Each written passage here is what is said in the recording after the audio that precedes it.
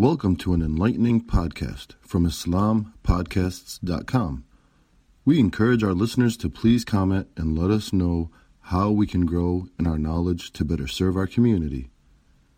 Please remind your family and friends to also visit IslamPodcasts.com for engaging discussions on current events, Islamic guidance, Quran, tafsir, seerah, and much more.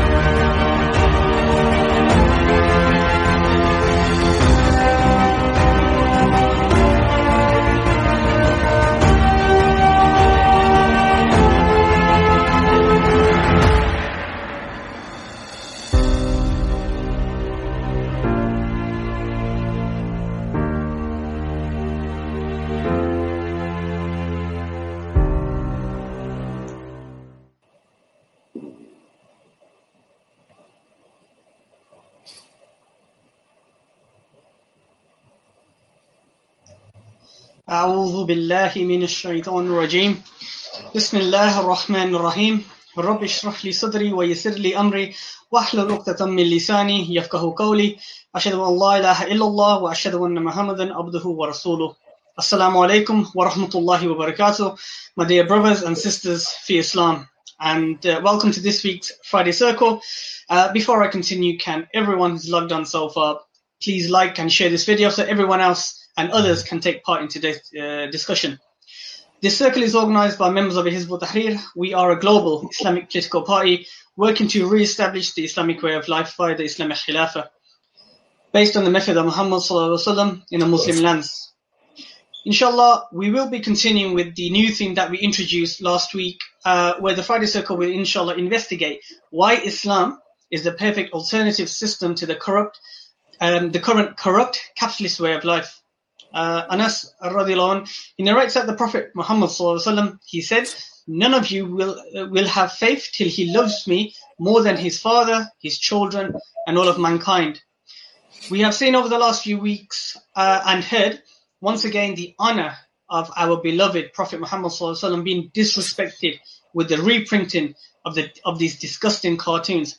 This has all been done under the pretense of freedom of speech, and many discussions have taken place where the fine line between freedom of speech, if it exists, and the freedom to insult actually lies. Today, we have Brother Luqman who will be discussing if Islam is protected under the guise of freedom. Brother Luqman, Jazakallah khair for joining us. Pray you're well, inshallah. Alhamdulillah, Barakallah Feek for having me on. And I'm looking forward actually to this Friday Circle because it's my first one with you, Mr. Imran. Jazakallah khair. Yep, good to be with you as well. Inshallah, Brother Luqman will be talking for approximately 20 to 25 minutes. And once he finishes his discussion, we will then move on to the question and answer section. I just want to say last week's interaction from you guys, our viewers, was absolutely fantastic. Let's repeat the same today, inshallah. So please get involved in the discussion and get others to join in. So like, share this video. All I ask from you is to keep everything relevant to the topic at hand, inshallah. And on that note, Brother Luqman, over to you, inshallah. أعوذ بالله من الشيطان الرجيم بسم الله الرحمن الرحيم رب اشرح لي صدري ويسر لي أمري واحلل عقدة من لساني يفقه قولي ربي زدني علما أشهد أن لا إله إلا الله وأشهد أن محمدا عبده ورسوله السلام عليكم ورحمة الله وبركاته. So to continue from where Brother Imran left off, I'm sure everybody knows last week Charlie Hebdo, the French satirical magazine, it republished the same cartoons that it published in 2015, 5 years ago. And I'm sure, for those of you who were around and who are, keeping up to date with what was going on in the world only 5 years ago, the Muslim world, and in fact even Muslims in the West, protests erupted, demonstrations erupted, all against Charlie Hebdo, against the insultation and the mockery of Rasulullah sallallahu alaihi wasallam. So these cartoons have been republished only last week. Not only that, but a few days prior to that, in Sweden, there was a demonstration where the Quran, it was burnt in a park by a few hundred far-right activists.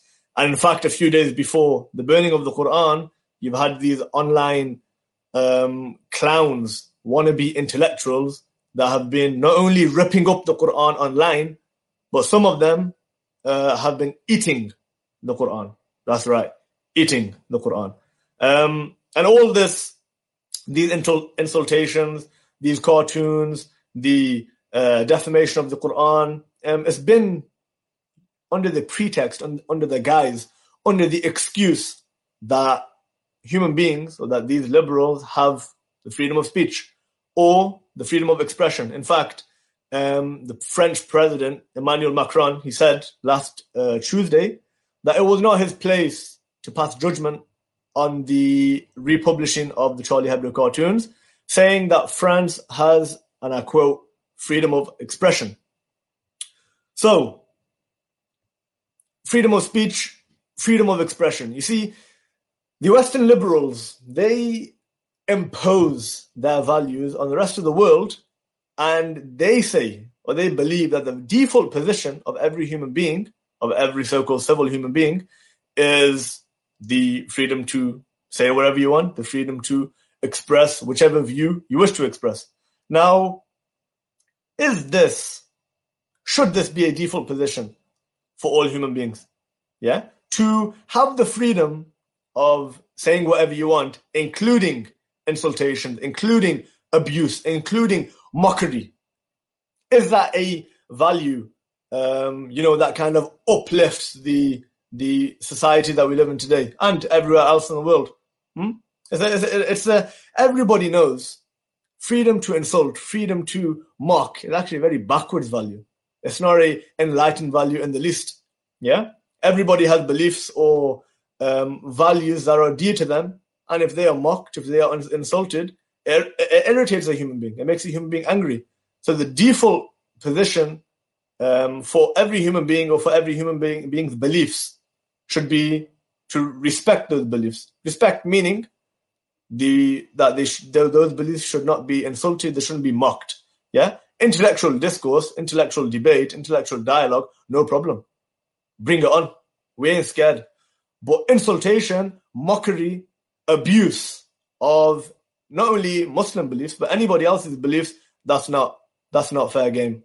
There needs to be respect. There needs to be, kindness shown within certain limits. And in fact, this idea of absolute freedom of speech, I can say whatever I want to whoever I want, I can express whatever opinion or whatever belief I want to express, this doesn't actually exist anywhere in the world.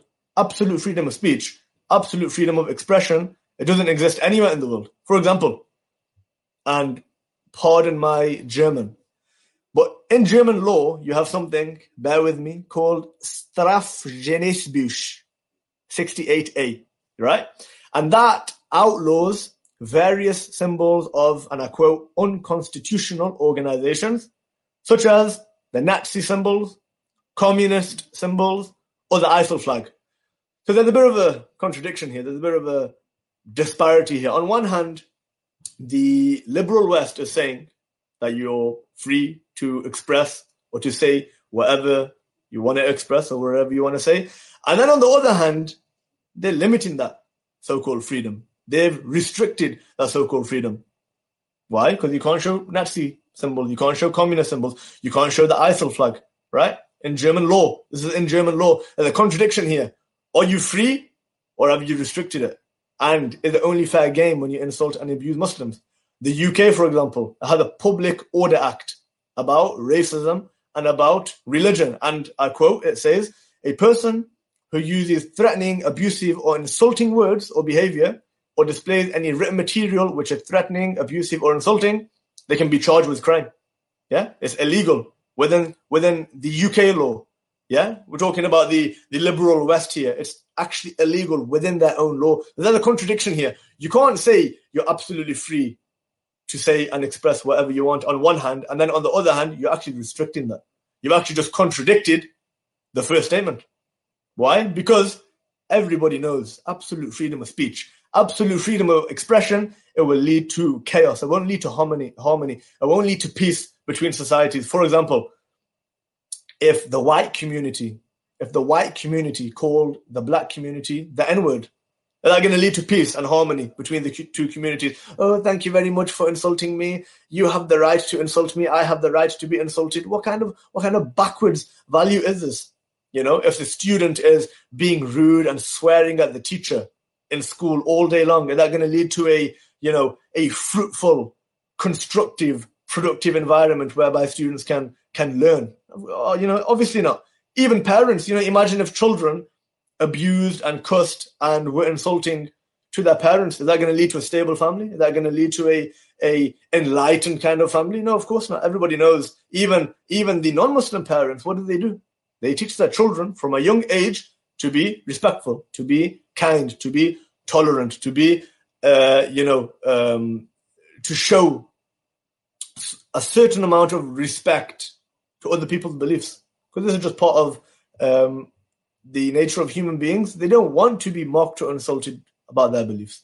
So even in theory, even theoretically speaking, for argument's sake, if absolute freedom of expression and speech did exist, we still see that it is a flawed value. And in fact, it's a very backwards value. And it's actually very barbaric value of freedom of speech, or freedom of expression. Now, under this guise, this wolf in sheep's clothing, we're just, we don't really mean to insult or to mock or to rock the boat. We're just having a bit of a laugh. We're just, expressing our opinions. We're just expressing our values. And then, they go on and they write and they draw these insulting and mocking cartoons. What can we do about it?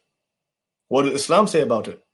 First of all, I'd like to say Islam, as well as every other ideology, seeks to protect and preserve its main beliefs, its main values. For example, the main factor that the Western capitalist nations seek to preserve overseas, external from its borders, is material benefit, some kind of economic benefit.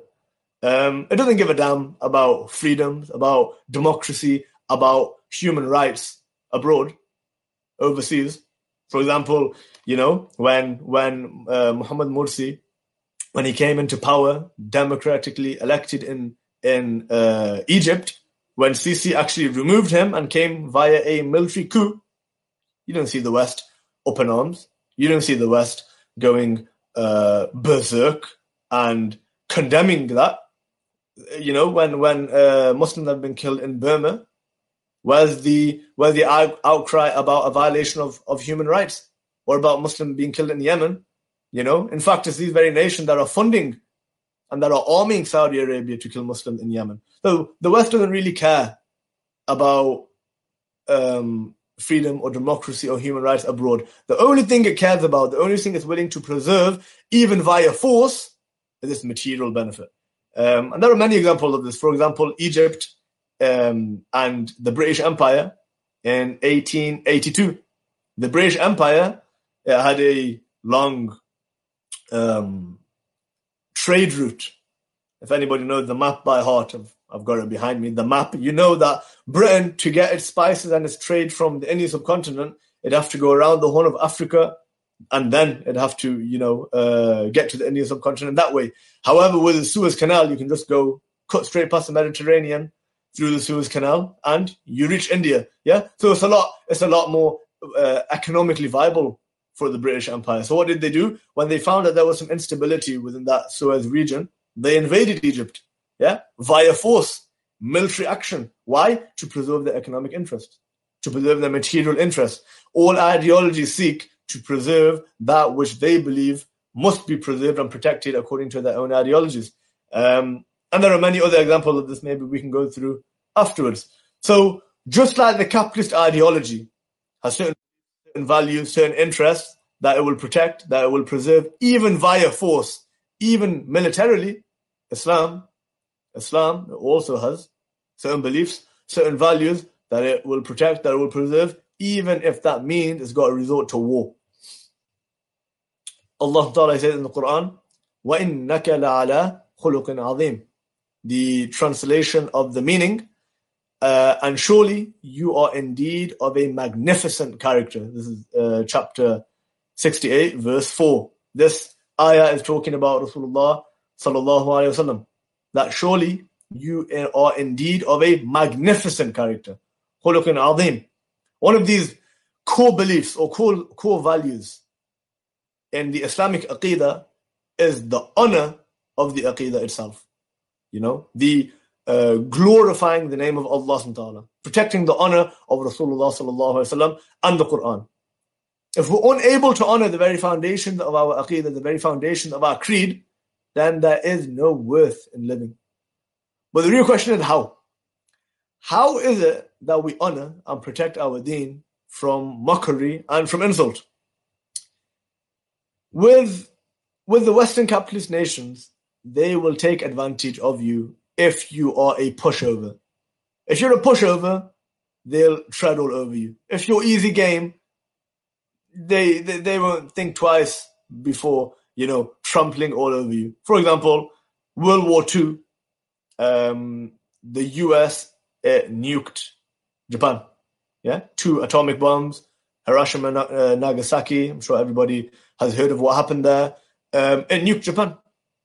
And that basically brought the end of World War II. But when you look at the US's relationship with an enemy who was more of a threat than Japan, who was more of a threat to the US than Japan after World War II, it was the Soviet Union. But did the US nuke the Soviet Union? No. The US nuked Japan. Japan could not retaliate. The US couldn't really nuke the Soviet Union. Why? Because the Soviet Union had nukes. Yeah? So the language that the West understands is, if you're easy game, if I'm able to trample all over you, I will do. If I'm able to punch you in the nose without being punched in the nose myself, I'll punch you. It's like the schoolyard bully. Yeah? Everybody's probably heard this example before, yeah. But the schoolyard bully bullies the weak kids, the loners, the kid who knows is not going to retaliate. Have you ever seen a schoolyard bully go up to the henchest kid on the street, the henchest kid on the yard? You've never seen that. Why? Because the bully is a coward and it takes advantage of those people, of those kids that it can take advantage of. You won't see a schoolyard bully trying to take the money of the hench kid. You'll see the schoolyard bully taking the money of the weak kid. That's the way the schoolyard bully works. And that's the way the West works. If it thinks it can take advantage of you, it will take advantage of you. The only language that these people understand is to be met with force and to be met with strength. An empty slogan or an empty tweet is not going to stop that. For example, when all this Charlie Hebdo thing kicked off, spokesperson of the Ministry of Foreign Affairs, the Pakistan Ministry of Foreign Affairs, he tweeted, Pakistan condemns in the strongest terms the decision by the French magazine Charlie Hebdo to republish deeply offensive caricature of the Holy Prophet Muhammad sallallahu alaihi wasallam. That tweet means nothing. Do you think the liberal kuffar are going to look at that and say, whoa, guess what happened? The Ministry of Foreign Affairs, Pakistan, they just did a tweet. They don't care. Empty threat, empty slogan. What is the Pakistan government? Are they going to retaliate? Are they going to start to enforce embargoes and military action on France, for example? No, it's not. Because they have the political willpower to do so. The liberal kuffar, they need to understand, the states need to understand that expressing such vulgar material is an act of war. It is an absolute act of war on this ummah, and this ummah does not mind one single bit to give her life for the honor of Rasulullah sallallahu alaihi wasallam. Hence, the honor of Islam can only be met with an ideological Islamic state that is ready to physically fight, to ensure that its beliefs, its dignity is not insulted and is not mocked. And this is the only way. This is the only way to actually protect and secure our beliefs and our values. And there are many examples of this. For example, at the time of Rasulullah sallallahu alaihi wasallam himself,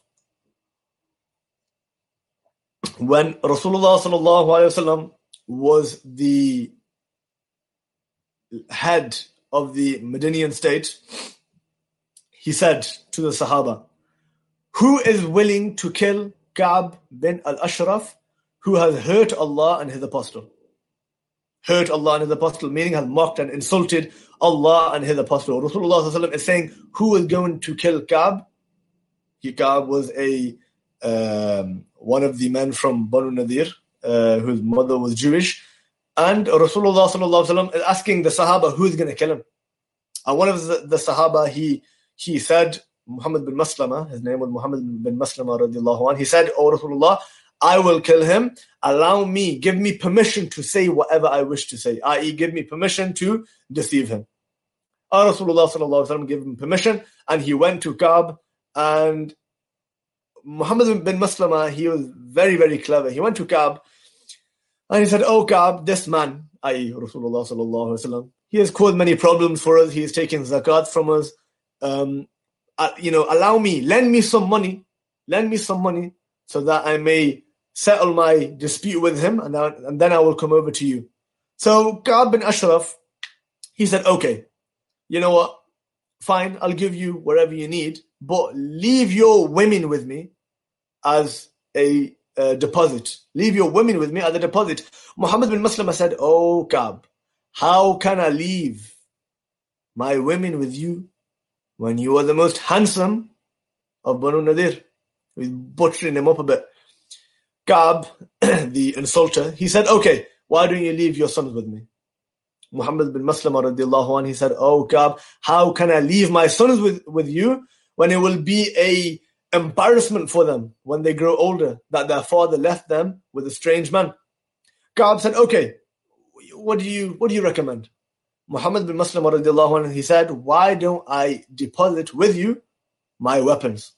Very clever, very clever. Ka'b bin Ashraf said, "Fine, you know what? I agree. Come tomorrow and, I'll take your weapons of you." So Muhammad bin Maslama radiallahu anh, the next day he comes with some other of the Sahaba. They're all carrying their weapons. Ka'b is not suspicious in the least. Why? Because that was the agreement. Muhammad bin Maslama goes to Ka'b, starts to take a bit of a whiff. "What is that scent that you're wearing, Ka'b? Do you mind if I have a closer smell?" Ka'b said, "No problem." So Muhammad bin Maslama, he held the crown of, the neck of Ka'b, held it, smelt it, got a good hold of his head, gave a signal to the other Sahaba, and they assassinated him. This is how a mocker and an insulter of Allah and His Rasul sallallahu alaihi wasallam was dealt with in the time of Rasulullah sallallahu alaihi wasallam himself. Salah ad-Din al-Ayyubi, famous example again, and Reynold de Chatillon, he was the king or the prince of Karak at the time, and Salah ad-Din al-Ayyubi, he had a treaty with two tribes who Reynold de Chatillon actually stole from. He took their caravan and he stole from them, and he said to them, Reynold de Chatillon said to these two tribes, "If you believe in Muhammad, call him to release you and free you from this captivity." And when Salah ad-Din in the Battle of Hittin, when he won against the Crusaders and he captured the king of Jerusalem and he captured Raynald de Chatillon, he handed a cup of water to the king of Jerusalem, who drank from this cup, and the king handed the rest of the water to Raynald de Chatillon, who then drank from the cup as well. And at this point, Salah ad-Din al-Ayyubi, he looked at Raynald de Chatillon and he said, "It was not me that gave you the water, rather it was your king." And he had Raynald de Chatillon executed. And then he looked at the king of Jerusalem and he said, "It is not the custom, it is not the way of kings to kill kings." However, this man, Raynald de Chatillon, he went beyond the limits. He went beyond the boundaries. He crossed that red line, and his crime of mocking and insulting Rasulullah sallallahu alaihi wasallam, that is punishable by death. And of course, we all know the famous story of Sultan Abdul Hamid II, the late 1800s. The French are preparing to do a play, a live theatre play of Rasulullah sallallahu alaihi wasallam, to which Sultan Abdul Hamid, he actually said to the French ambassador to stop the play, or there's going to be trouble. And not only did the French government put an end to the play, they actually exiled many of the actors to Britain. And what happened? Big Britain, they decided to do the play instead. The Sultan informed them the same way, "Don't do the play, there's going to be repercussions." To which the British government responded in a letter saying, "This is not France, we have freedom in our borders." And Sultan Abdul Hamid, he wrote a reply. I want to read it for you. He said, "My ancestors gave their lives without hesitation for the sake and success of Islam. In this vein, I will decisively prepare an order to the entire Muslim Ummah and inform them of your continued haughty attitude and persistence in allowing this disrespectful play to continue. You must now consider what will be the end, what will be the outcome of this order." And at this letter, at this injunction, Britain stopped the play.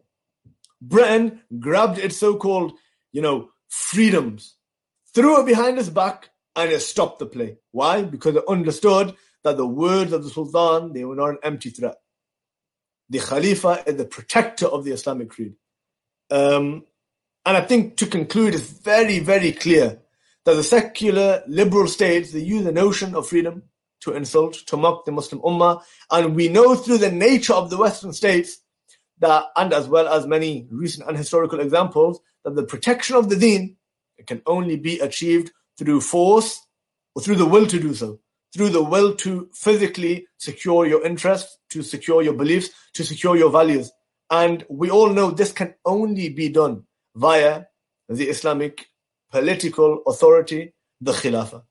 You need the backing of a military, you need the backing of a nation. You need to be a powerful nation that goes to the representatives of these states and that says to them, if you ever dare even think about, dream about doing X, Y, Z, just know that there is going to be repercussions. These are not empty threats. The Islamic Khilafah, it will use force if necessary,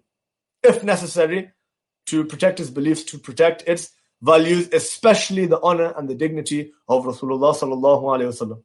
And some people may ask that up until we have the Khilafah to stand for the honor and to stand for the dignity of Islam, what is it that we can do to end such insults?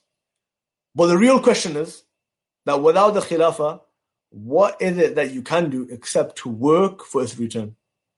أقول قولي هذا واستغفر الله لي ولكم ولسائر المسلمين جزاك الله خير.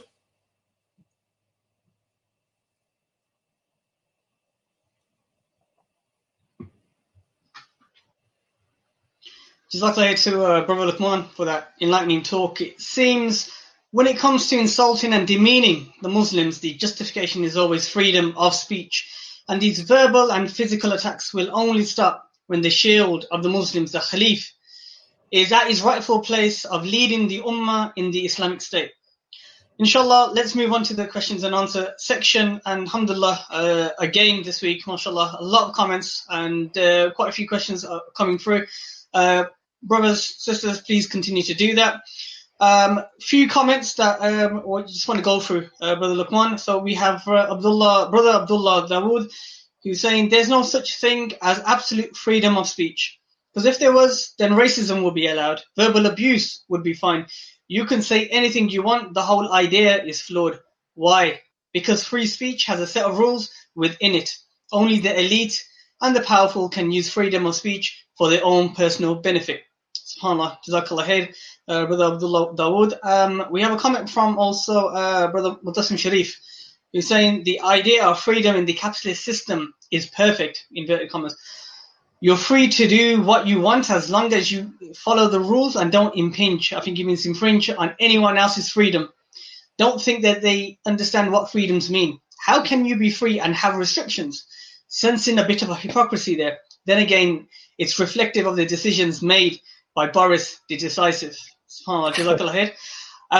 Now we do have a question. Actually, before we go to the question, Brother Sajid Rahman, I just want to read out his comment. Freedom in the West is selective, meaning when it is used to insult Islam or Muslims, there is freedom of speech. But when it comes to exposing the hypocrisy, their crimes and atrocities, or even speaking out against the Zionist entity, you are labeled as extreme. Look at Macron. As soon as he was criticized by the press, we've seen how he turned his back on the so-called freedoms they love to bank on about, as Brother Luqman mentioned in his talk. We do have a question from Brother Mutassim Sharif. Why are the rulers, and it's quite a helpful one actually, why are the rulers of the Muslim countries so quiet when the honor of Muhammad ﷺ is being attacked by the enemies of Islam? What's your views on that, Brother Luqman? What do you expect? What do we really expect from the Muslim rulers? In fact, they have been the ones that have been oppressing and killing not only the honor of Islam, the honor of our Muslim brothers and sisters in the Muslim world, but they're the ones that are actually keeping the Western nation in power over us. So what do we actually expect? I mean, the hadith, it comes to mind where Rasulullah sallallahu alayhi wa sallam, إِنَّمَا الْإِمَامُ جُنَّةٌ يُقَاتَلُ مِنْ وَرَائِهِ وَيُتَّقَى بِهِ. That verily, indeed, the Imam is a shield from whom behind you fight and from whom behind you protect yourself with. And I'll go a commentary here from Imam Nawawi, who says that only the Imam, the Amir, the Khalifa, the Sultan of the Muslims is the cover which prevents the enemy from harming the Muslims. And harming the Muslims, this also includes insultations and mockery of the deen. Also, you know how we say the rulers of today, the rulers of the Muslim countries, do they even represent Islam? In fact, do they even represent their people? They don't even represent the people on the ground. Never mind trying to represent Islam and being, you know, a vanguard and a protector of Islam and the Muslim. I mean, this is, you know, when it comes to people, the rulers of the Muslim countries who are openly ruling by kufr, who are openly, you know, backdoor deals with the Western states today. When it comes to these kind of people, we should not even expect them, you know, to have certain repercussions. Yes, Erdogan and Imran Khan, they made a statement here or there. Again, very empty slogan, in my opinion, just to get, you know, some kind of sympathy from the public opinion within their countries. But again, only the Imam, only the Khalifa who unites the Muslim world, who has the backing of the Muslim Ummah behind him, who has the authority to gain the trust of the people, to unify them, to stand as a force to be reckoned with. He is the only one. He is the only one that, you know, can bring true honor, true dignity, true protection to, you know, our beliefs, to the honor of Rasulullah sallallahu alaihi wasallam. Anything less than that, bro, anything less than that, it will continue to be empty slogans. And if you're lucky, you might get an empty tweet saying that we condemn. Yeah, and I mean, this has been going on for decades now. It's not something new. It's, a lot of ferocious, the teeth may be shown and the words may be spouting out their mouths, but the actions, when they do have the capability, they have the power to actually go out and do something, they're just sitting on their laurels, just sitting at home doing nothing. So Jazakallah khair for that, Brother Luqman. Mutassin Sharif, he has another comment. A lot of Muslims use the idea of freedom to express their faith openly and are happy to accept the idea of freedom. However, this is a trap that a lot of Muslims fall in, because this very idea of freedom is the same freedom that is used to accept the LGBT community. And if you try to disagree, you will be called out because you use this premise to benefit you, but you don't accept the LGBT is hypocritical. We mustn't fall into this trap and use terms like freedom without understanding what these terms entail. Jazakallah khair to Brother Mutassim for that. We have another question from Brother Jahid. He's asking, is killing someone who insults Muhammad sallallahu alaihi wasallam justifiable? And I just want to add on to that. So I want to link it to the example that you gave of Muhammad bin Maslama radhiyallahu anhu. This may seem to many, including Muslims, to be very extreme. And, does it not feed into the current narrative of Muslims being bloodthirsty? Surely diplomacy and being tactile is needed in such situations. Okay, yeah. So the questions are very similar. Firstly, like I mentioned in my talk, you have certain liberal capitalist nations that only literally understand one language. If you want certain values or beliefs of yours to be protected, then that needs to be done in a way whereby which they know that the breaching that and going across that red line, it will have repercussions. So we're not saying that you always, you go out fighting. No, it just means that if the Islamic Khilafah has the power, has the willpower, has the physical force to retaliate if, there are certain insultation, the mockery, then these people will know. For example, if diplomacy, if peaceful diplomacy, or if dialogue, if that was a solution, if that meant anything to them, then in 2015, when the entire Muslim world went up in arms, uproar across the Muslim world, demonstrations, protests, didn't mean anything to them, did it? In fact, even when, there was the killing in the Charlie Hebdo headquarters, from those three people who, the gunmen who went in and killed whoever they killed, even that didn't stop them. I.e., if dialogue and a cute little letter or a little tweet ended it, well, we wouldn't be in this position again. But what we find is 5 years down the line, those cartoons have been republished, and these people, these nations, these capitalist nations, they need to understand, unfortunately for them, the hard way. Because they've had all the opportunity to, be nice, to bring in laws, to protect the Islamic, the Muslim community, etc., etc. But obviously it doesn't work, does it? In fact, and we find the same thing at the time of Rasulullah sallallahu alaihi wasallam in Mecca. How much was he abused? Yeah, even he was known to the Quraysh as being a Sadiq al-Amin. He was known to be, to Quraysh themselves, as the best man within Mecca. But they mocked, they abused, they beat, the camel intestines, Abu Jahl, swore at him, etc., etc. And only was it, when it came to Medina, when the Muslims had that authority and that power, did all this kind of come to an end, And we see the same thing today. Is it backwards? Is it, does it make us look like bloodthirsty, radicals? No, of course not. And like I said before, like I mentioned in my talk, every ideology, it has certain beliefs and it has certain values that it tries to protect, that it tries to preserve. And we see this time and time and time again.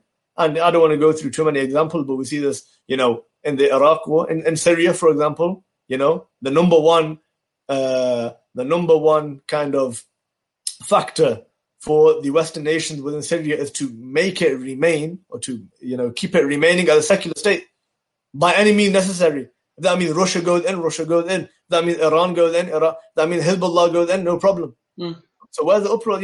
These nations, they also have, they also use force to to cement their beliefs or their ideals. And the Muslim, the Islamic ideology is no different. The Islamic ideology also has red lines. Yeah, it's Jazakallah khair, Brother Luqman, for that. We've got another question from Brother Aziz Ahmed. Jazakallah khair, young man. You said we have to work for Khilafah. Rasulullah sallallahu alaihi wasallam, sitting in Makkah, established the Islamic State in Medina by doing practical actions.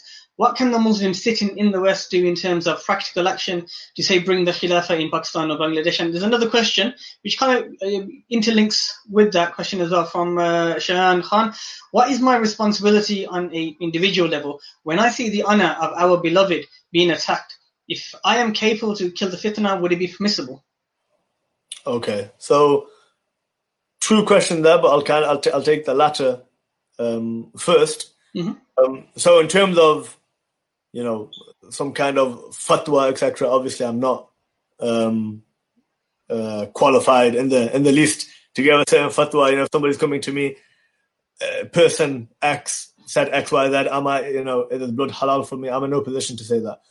What we do know and what we can see through the seerah and also through the Khulafa Rashidin and also through the Khulafa after them is that under an Islamic authority, if the Islamic government gives an order to assassinate somebody, to kill somebody, to even attack, a certain army, like, the Battle of Hittin, or even to give threats to an entire nation, like against France and against Britain, it's allowed to do so from the Islamic authority, from the Islamic government themselves. Why? Because, Islam, we're not a bunch of militants that go around, oh, you said X, Y, Z, and you said X, Y, Z, so I'm going to take matters into my own hand and, take action. No, we have a due process. We have judges in Islam, we have a certain process in Islam whereby if person A or nation A made a certain statement, that is investigated, and at the end of it all, the Islamic authority, the Islamic government, he gives the final verdict. And if his verdict is, let me be very clear here, if his verdict is that so-and-so needs to be assassinated, or that nation X, Y, or Z needs to be reprimanded militarily or economically or however be it, then that's perfectly fine. That's perfectly justifiable from his point of view, from his orders. On an individual basis, again, I'm not here to give any fatwa for or against anything. The first question, what can we do? And again, even with this second question, what is my responsibility? It's about what you can do, right? So we are all accountable, or we are all held responsible for what we're capable of doing. So nobody's asking us to, jump into a fighter plane and go and invade or attack nation X, Y, Z. Nobody's saying that at all. Allah subhanahu wa ta'ala has given us a mouth we can talk with, and He's given us aql, a brain that we're able to think with, that we're able to understand with. And when it comes to re-establishing the Islamic Khilafah, and even the second question about what is our responsibility, our priority first and foremost is to bring back this Islamic state, this Islamic Khilafah, so that attacks and mockery and insults like this will never happen again. What is our part in doing that? Well, number one, we need to be vocal about this. We need to understand our deen. We need to read the seerah. What was it? How did Rasulullah sallallahu alaihi wasallam get from attacked and ridiculed and boycotted in Mecca to then being an Islam, the head of the Islamic authority, the Islamic State in Medina? What was the process there? Do we understand the seerah? And how did the Islamic Khilafah, how will the Islamic Khilafah bring practical solutions to the world today? We need to understand this. We need to be a part of this. And it's not just an individual work. It's a collective work. We need to be part of a group who is working to reestablish that Islamic Khilafah. For example, Hizb ut-Tahrir. It's not the case that, I'm sitting in the UK talking to my own friends about Khilafah and somebody else is doing that, maybe in the Muslim world. No, everybody has a role to play. It may be that I have family members in Pakistan. It may be that students are coming to university, from high-ranking backgrounds in the Muslim world.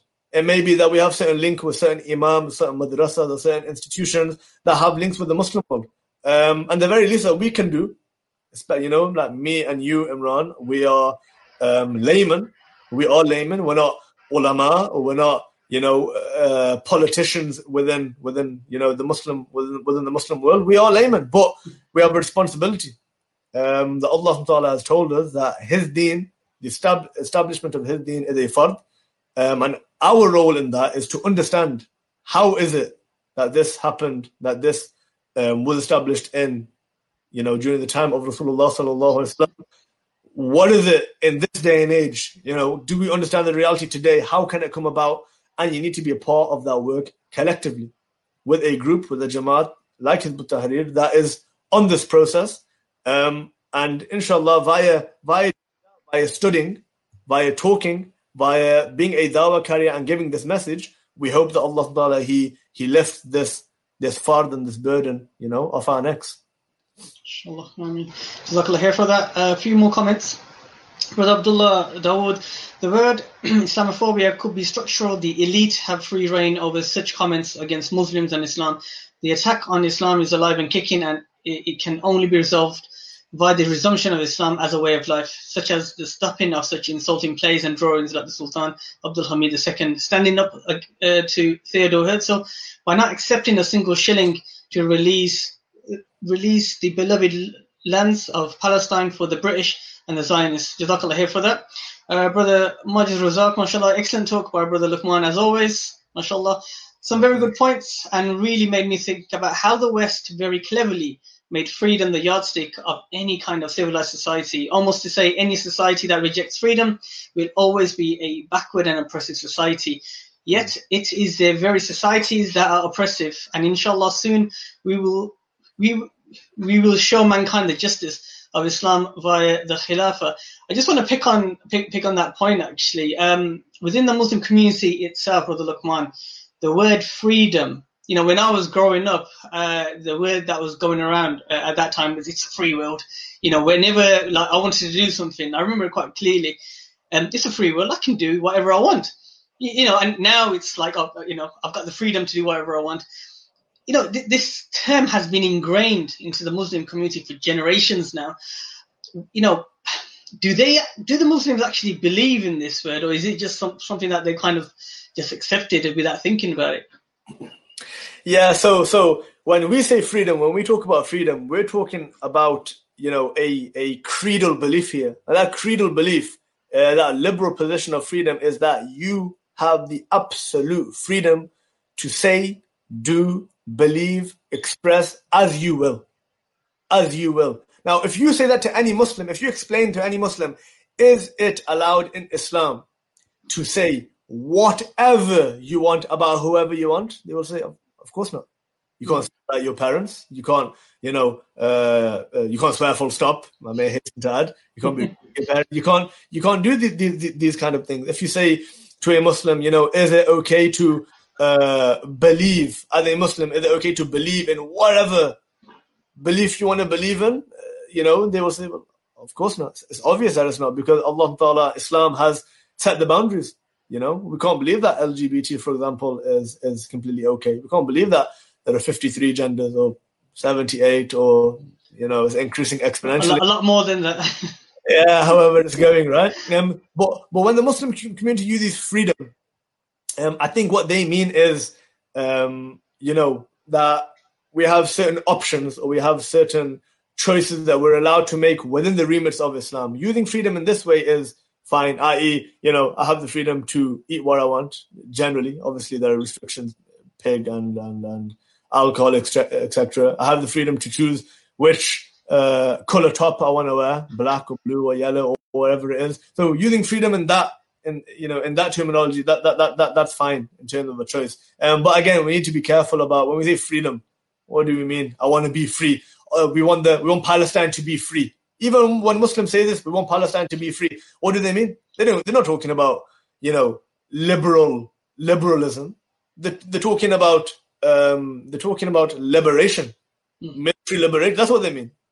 That we want Palestine to be free. We want the Zionist forces to, that for the occupation to end.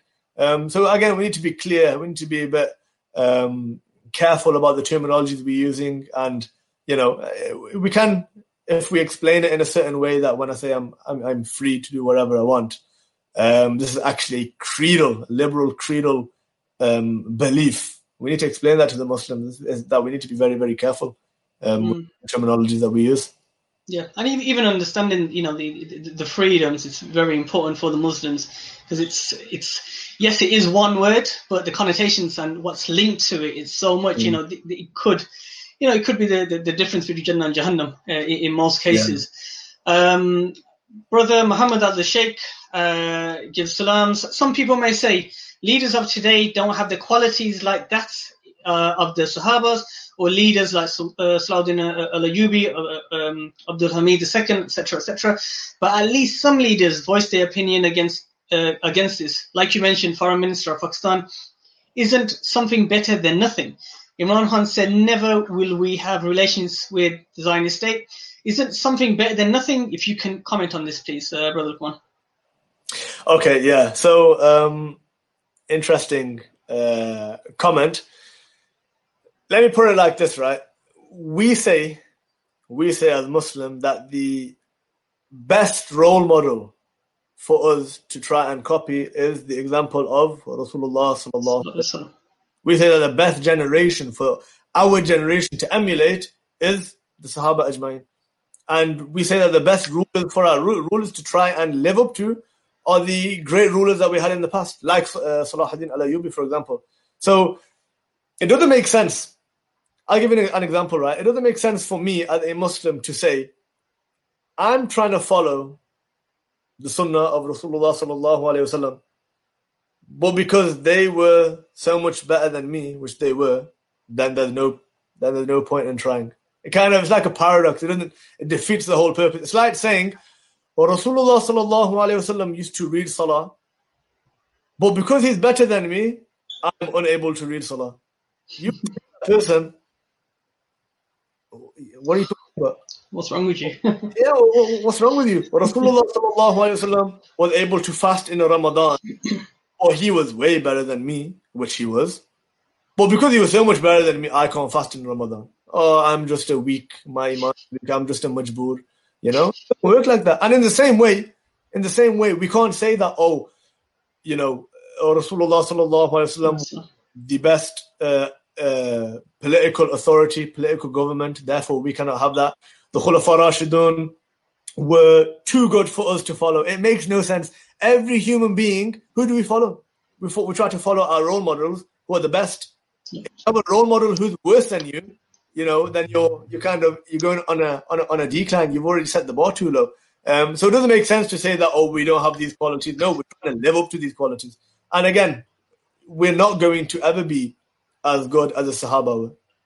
But the fard or the responsibility, the obligation on the Muslim isn't to match the level of the Sahaba, it's to try and match the Sahaba. Because we know that, Allah Ta'ala says in the Quran, La yukallifullahu nafsan illa wus'aha. The translation of the meaning of which is, Allah does not burden a soul more than what is capable of. Allah Ta'ala didn't say we have to match the Sahaba handprint for handprint, and failure to do so will result in punishment. No, they said try your best, do what you can, but you need to try.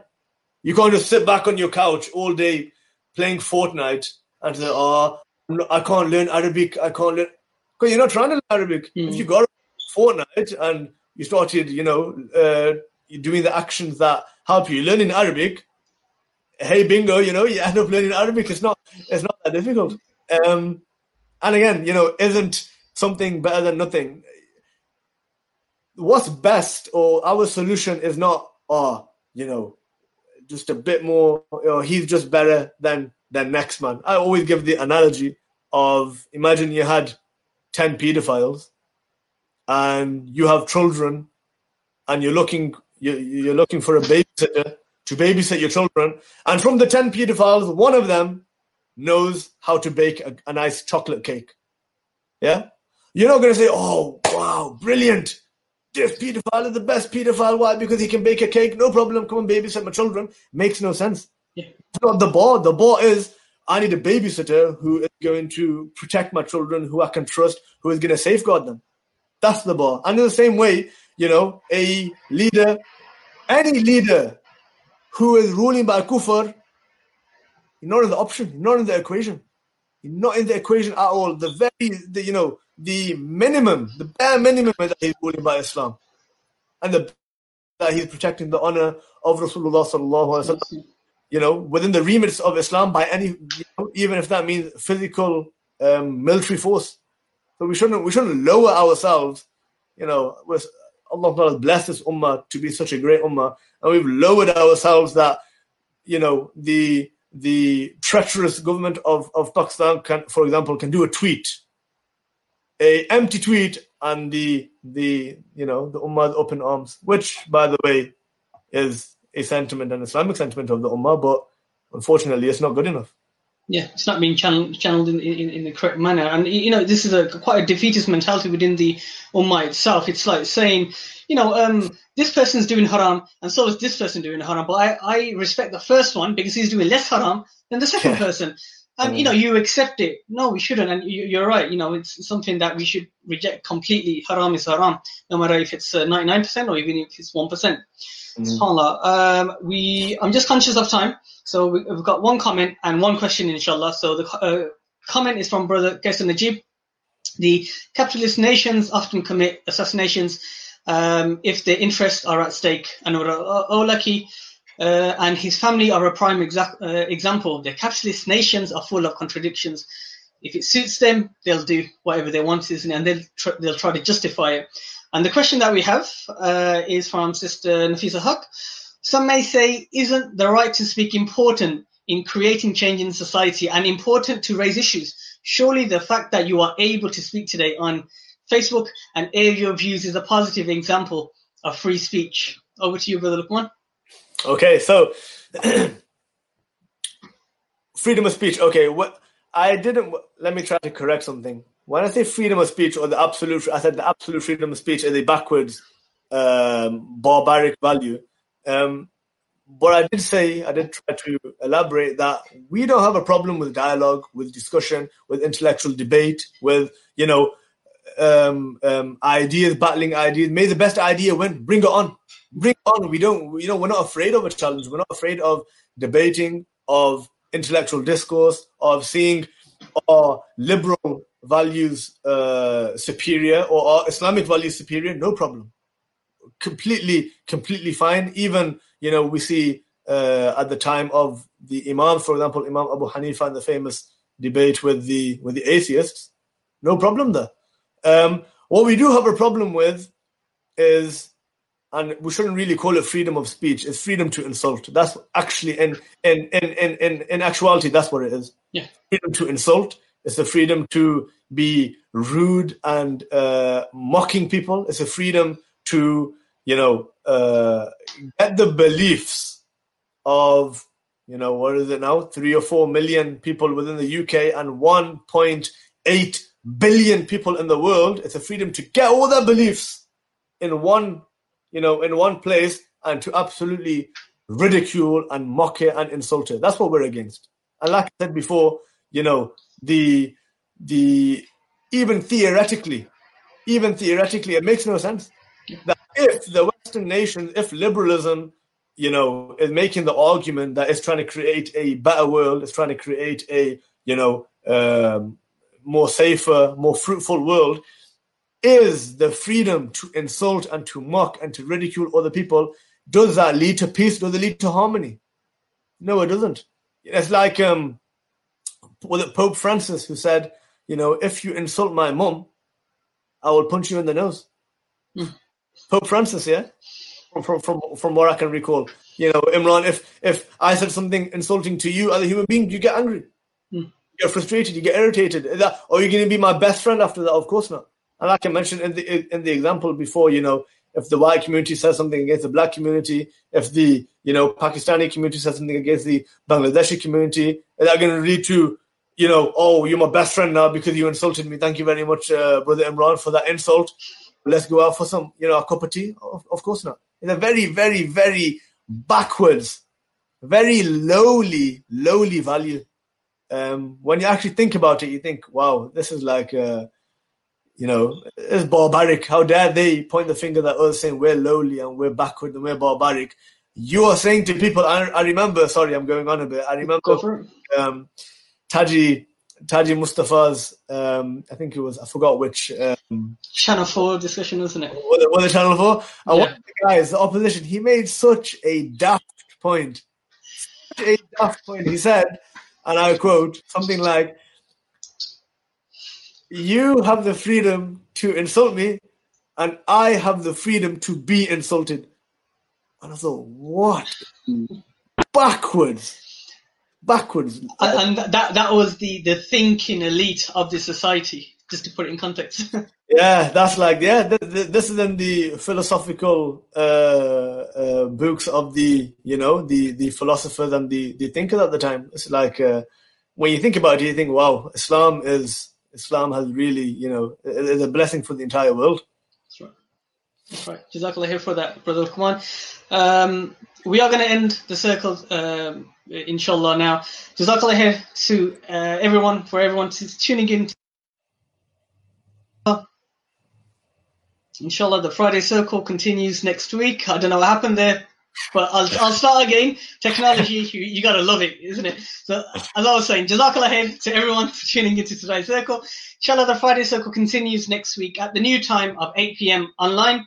I ask from all of you to keep us all in your du'as, to keep the ummah of Muhammad sallallahu alaihi wasallam in your du'as, to make dua the oppression that we as an ummah are under is lifted with the permission of Allah subhanahu wa ta'ala. And we are blessed with the rahmah of Allah subhanahu wa ta'ala on this earth in the form of the Islamic Khilafah. We will end with the same video that was played at the start. I also want to thank Brother Luqman for this great discussion today. Jazakallah khair, bro. And again, to you guys for taking part and tuning in. And you guys are again another week where you guys took part fantastically. Inshallah, we'll see you guys next week. Jazakallah khair, everyone. Kulli qawli hadha wa astaghfirullah al-azim.